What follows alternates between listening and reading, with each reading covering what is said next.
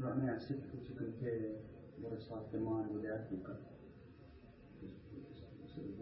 But when one takes a step to the stage of an arya, how big is the difference between from a perspective in 3 words? Maybe. The short answer is that the Puthujjana, when they experience suffering, they don't have a clear way out because they haven't seen the path to Nibbana, the end of suffering.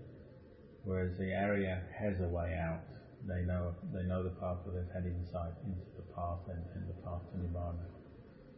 So Puthujjana, suffering, there tends to be the darkness and just the complete upadana, the complete identification and attachment to that state of suffering, without really seeing which way to turn to get out of it, and don't know any way out of it. Whereas an Arya, there's always, because they've already had insight, there's always that sense of there's a way out of this. They might still have some dukkha, but, depending on the level of their attainment, but it's not an overwhelming dukkha because there's this way out. So I gave the example of Visakha, the lady Visakha was a Sotapanna. She had all these children and grandchildren, nephews and nieces. She's training them all up, but there's one in particular who did all her Dhamma work for her, looking after the Sangha, doing everything. This nephew, I think, would do everything that she could do. So she really loved the nephew and sort of training it up. But then they died, and so she was overcome with grief, went to the Buddha. And if it had been one of the other family members, there'd be some grief, but very quickly passed by. But with this one, it was very intense grief because she loved and had invested so much in it. But she's still an Arya Pugala, so the Buddha gives the Dhamma teaching, and she can, the path very quickly is obvious to her how to deal with that grief, to see the impermanence of life, to let go of that attachment. So an Arya Pugala, they have some dukkha arise, but because they have a clear insight into the path, that dukkha will come up and then it's just quickly subsiding, and it's not nearly as extreme or intense as a Puthujjana. And the danger with Puthujjanas is because the mind is not seeing the path, it tends to be dark and deluded, uncertain about things. Well, then the big danger is that they actually go the complete wrong direction when they experience dukkha. So people get a lot of dukkha, and their way out is to go and drink a lot, take drugs, do different unskillful things, maybe where they don't keep their sila, and their mind goes further down, rather than coming out of it and going towards insight and liberation. So you practice to the level of attainment of becoming Arya Pugala, well then there's that reflection, the level of dukkha is a lot less than before. There's that clear knowing, before there was so much dukkha, now it's so little, so diluted, you could say diluted. That's a clear reflection because you've done the path and you know what you've done, you know what you've let go of.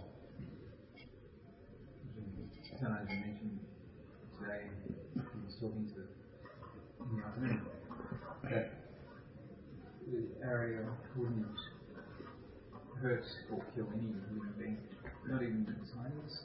Is that right? Not even the tiniest creature deliberately for their life. อริยบุคคลจะไม่ทำลายสัตว์ในตัวเล็กๆโดยเจตนาจะไม่ทำ So you could think of an example, an Arya Pugala might, as a layperson, the layperson who's achieved that, might drive at night and got headlights. Maybe there are insects attracted to the headlights and die hitting the front of the car. The mind of the Arya Pugala driving is, may all beings be well, free from suffering, and not wishing them to hit, but they hit because that's just the way it is when you drive a car at night. There's actually no intention for them to die.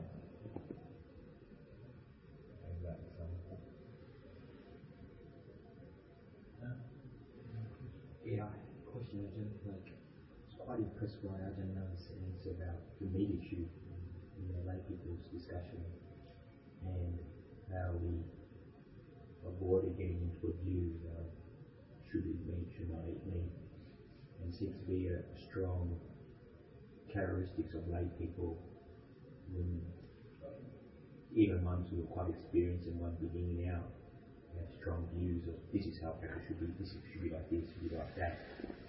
And just from my own concern dealing with that, I didn't have the skill like I don't have to really skillfully compose such a beautiful answer, which seemed to just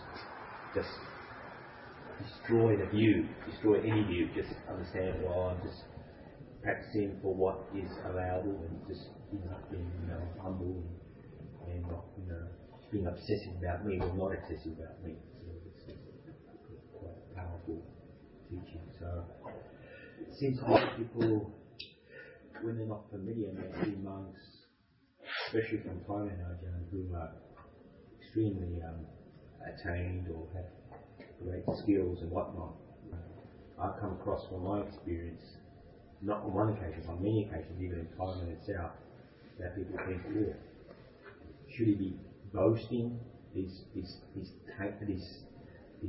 knowledge or this or that? Should that be sort of kept a bit more? It's almost like they see it like they misunderstand it.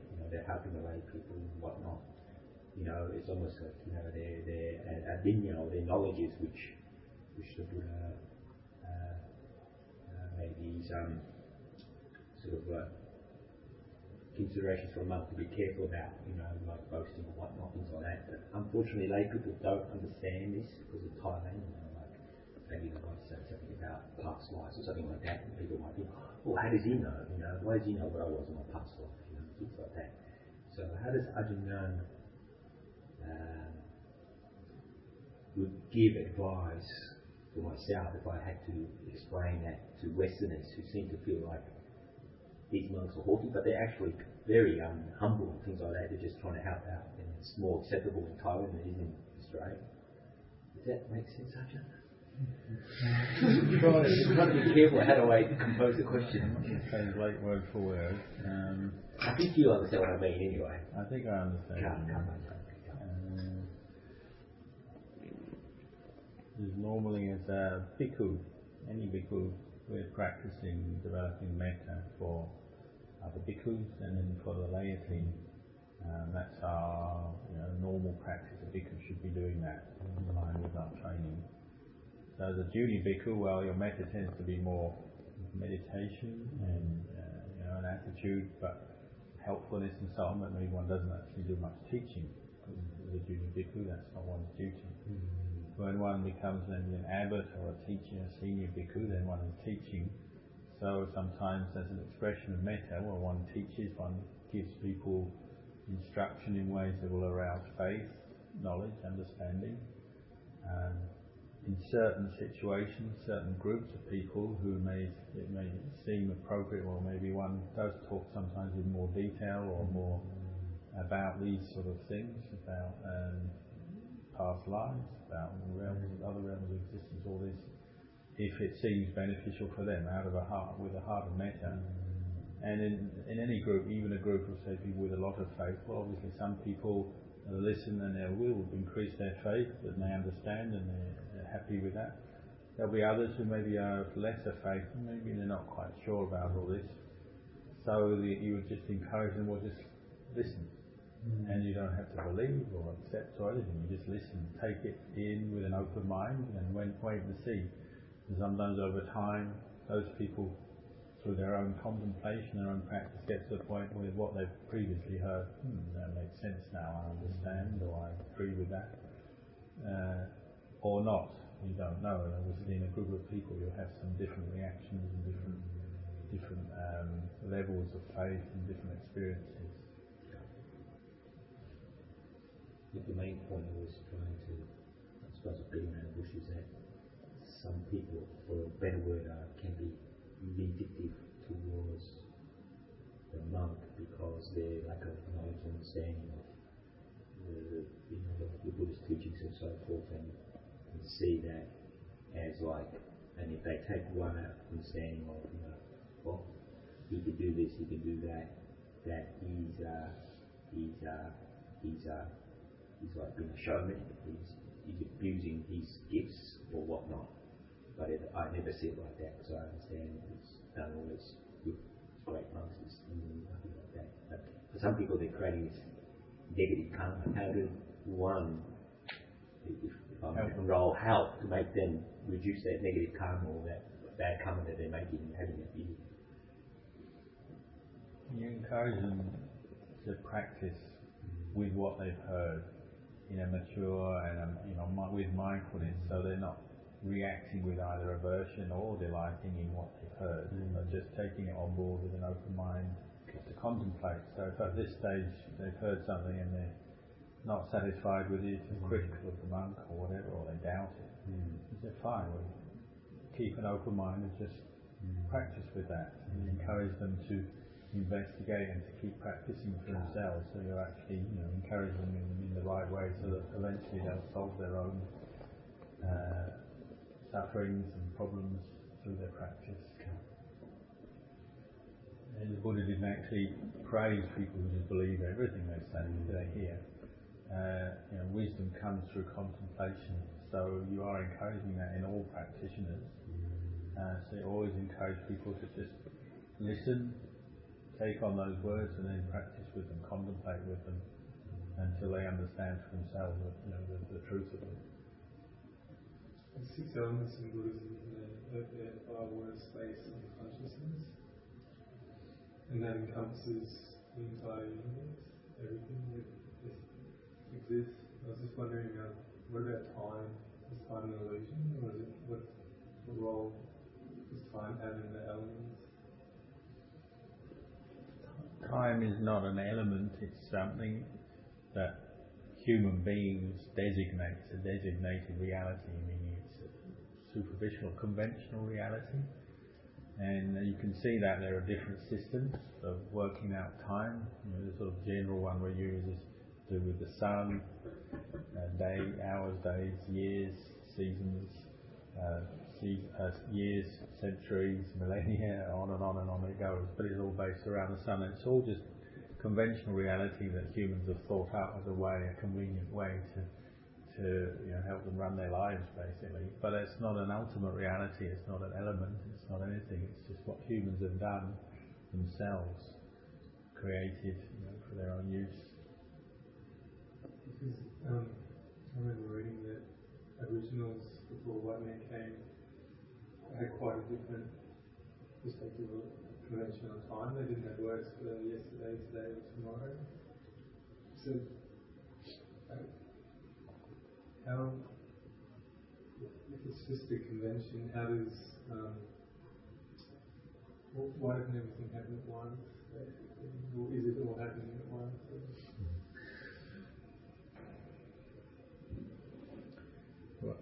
Again, time is just this designated reality. It's conventional reality, samuti satcha we call that. It's just conventional reality. We do take what we have here to make time. The way we establish this conventional reality. So what do we have? We have the fact that the world is spinning, turning. You have the solar system. You have the sun at the centre of the solar system. The world is spinning. So we have this conventional reality: sunrise, sunset, and say that's a day. But the sun doesn't actually rise; it doesn't actually set. The world is just spinning, so it appears that way, and so we can make use of that to have time and break it down into small periods of time or long periods of time. But that's just the way it is. The world is spinning. There is this sun which appears to come up, appears to go down. This is just a designated reality which people use because it's useful for communication, for all the things we do as human beings. But it is just something superficially added on to what's there already. And what's there already is just the fact that there's this world and it's spinning like this, so you can make use of that for making up systems of measuring time. So, with the understanding of ultimate reality, you understand that convention as a convention rather than being caught up in thinking that it was a flow, or is it just the flow? Is time like our experience of the flow of the mind, you could say, which ends in Nibbana? The mind of the practitioner who's say reached the level of an Aryapujala is not going to be focused or very concerned with time at all. This sense of separation from time. What the mind of the Aryapujala is focused on is Magga and Phala.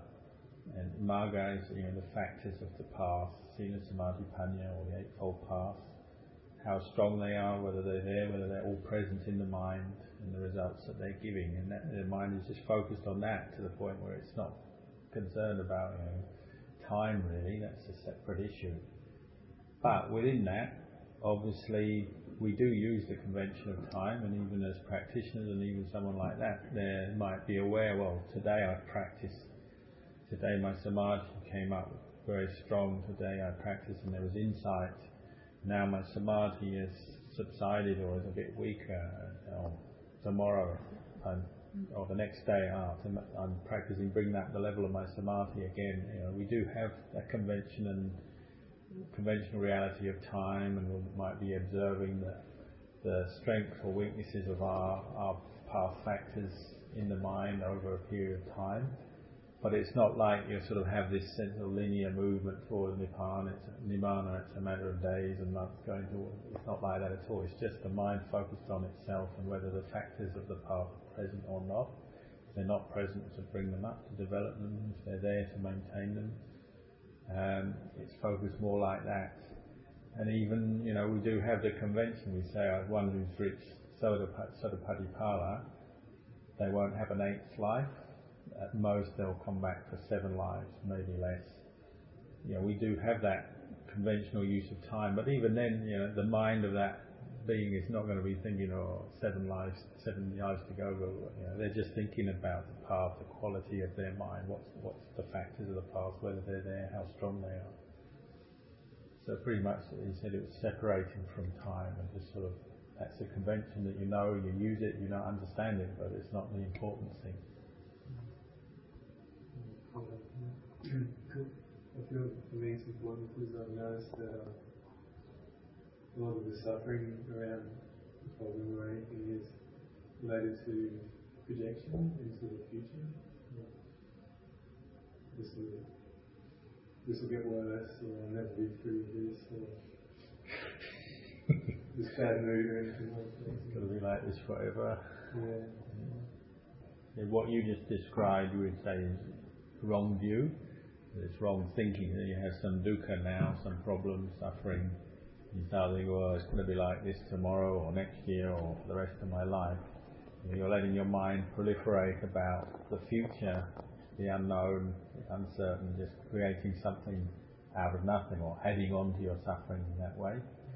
So that would be based on wrong view. It's vibhava danha. It's aversion. It's not wanting something to be the way it is and wishing to get rid of it. And it leads to that kind of proliferation. The wise way is to establish mindfulness and bring up reflection on the Four Noble Truths. There is this dukkha, it is here, it's to be known, to be realized, this dukkha. This dukkha has arisen because obviously Sila, Samadhi, Panya, the path out of dukkha, is somehow weak, somehow some factor or factors are missing. This dukkha has come up, overwhelmed me, taken over the mind as it were. The way out of it was to develop the path, to bring up more Sila, Samadhi, Panya, to practice the path, to abandon this dukkha. You might take this sort of, if you have that habit, I'm going to be suffering like this forever and ever or the rest of my life, you have that sort of sense, well, you take that then as a way to stimulate your practice rather than just proliferating that way, so that I don't have to suffer like this again in the future, I must establish Sila, Samadhi, Panya, the path right now. I must bring that up so that I can abandon this craving that is causing me this suffering. You take it just as a way to motivate you to practice more in the present moment. That will be right view, using the Four Noble Truths in that way. To Didn't Paul have to sit with much pain when he was practicing in his early years? He has to sit with much pain in his later years. He's got a lot of pain sitting. And you'll ask him. Yeah, he went through a lot of pain, physical and mental. It's not one or the other, it's both in the practice. Because one's practicing to overcome defilements, to establish Sila Samadhi Panya, particularly to develop samadhi and then insight. One has to go against all kinds of defilements and desires and all kinds of things. There's a lot that can bring up both physical pain in the course of doing that, and then the mental suffering of struggling, working with your mind. You have to go deal with fear and different kinds of strong emotions and all kinds of stuff. You're learning to establish mindfulness through all that. So you have no choice but to confront, go through different kinds of pain. Yeah? When I was staying at Mount Jan a few years ago, I had two, at night when I was sleeping, I had two either dreams or nimittas. I wasn't 100% certain, but wanted to understand how much truth one can ascribe to those sensations or those experiences when they come up in the dream state.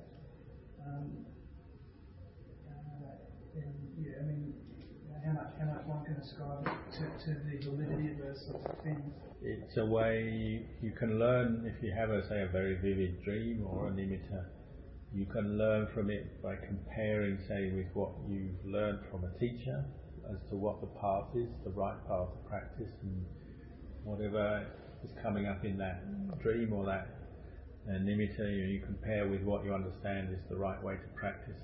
Maybe it's telling you something that you are practicing correctly.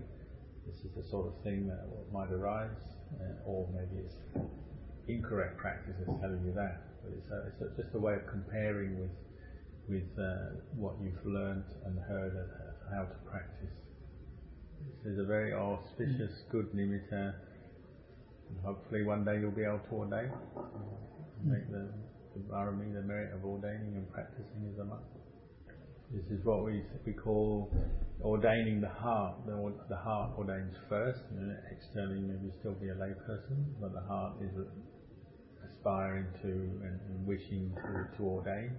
So it's already sort of happy with that aspiration. How do we, regarding the metta practice, how do we give ourselves metta? How do we become more proficient at giving ourselves metta? Kind of adjusting your mind to develop the right, correct attitude and the correct thinking coming from that right attitude, right view, which is to wish oneself well, wish oneself progress in the practice of Dhamma, to develop Sila, Samadhi and Panya. Getting that aspiration, that kind of attitude, to always wish that for oneself, and then of course wishing that for others, that they may progress in the Dhamma, see the Dhamma and be happy and peaceful from that. And also developing the ability to acknowledge, say, if one has notices faults in oneself, defilements, one does things wrong, weaknesses, to be able to acknowledge them, but then to forgive oneself and let go, so that one isn't holding on to negativity directed towards oneself. To be able to do that, recognise, I've got this fault or this defilement, true, but I start afresh, and I'll make my aspiration to work with it, let go of it, but I'm not going to hold on to a lot of negativity towards myself because of that. With forgiveness and letting go, it's like that is actually a more effective way of growing one's character rather than sort of holding on to it, remembering it, and yeah, that's correct. It's a better way to develop oneself. Can I ask you another question? The one who knows the full rule, how does one ascertain the objectiveness of that, so that the one who knows is the one who knows correctly, not the one who knows incorrectly? It's a gradual development based on to keep re-establishing mindfulness in the present moment over and over again, and then reflecting, seeing the arising and passing away of phenomena from moment to moment. And as one does that, one's developing a sense of self-confidence based on this the continuous presence of mindfulness, as one is maintaining that, sustaining that, and then seeing the arising, passing away of phenomena, seeing the lack of self in that, because they're conditioned things that arise, pass away, seeing the lack of self in phenomena, both the mindfulness and the insight present in the mind gives one more confidence that this is true, this is the true way of seeing reality, and that, over time, gradually that confidence based on the true seeing of reality will grow, and one will trust in it more, and one knows, this is not delusion, this is not the deluded way of seeing things. So is that to keep coming back to the three characteristics, is that to keep shining that in on whatever's transpiring in the heart? That's correct.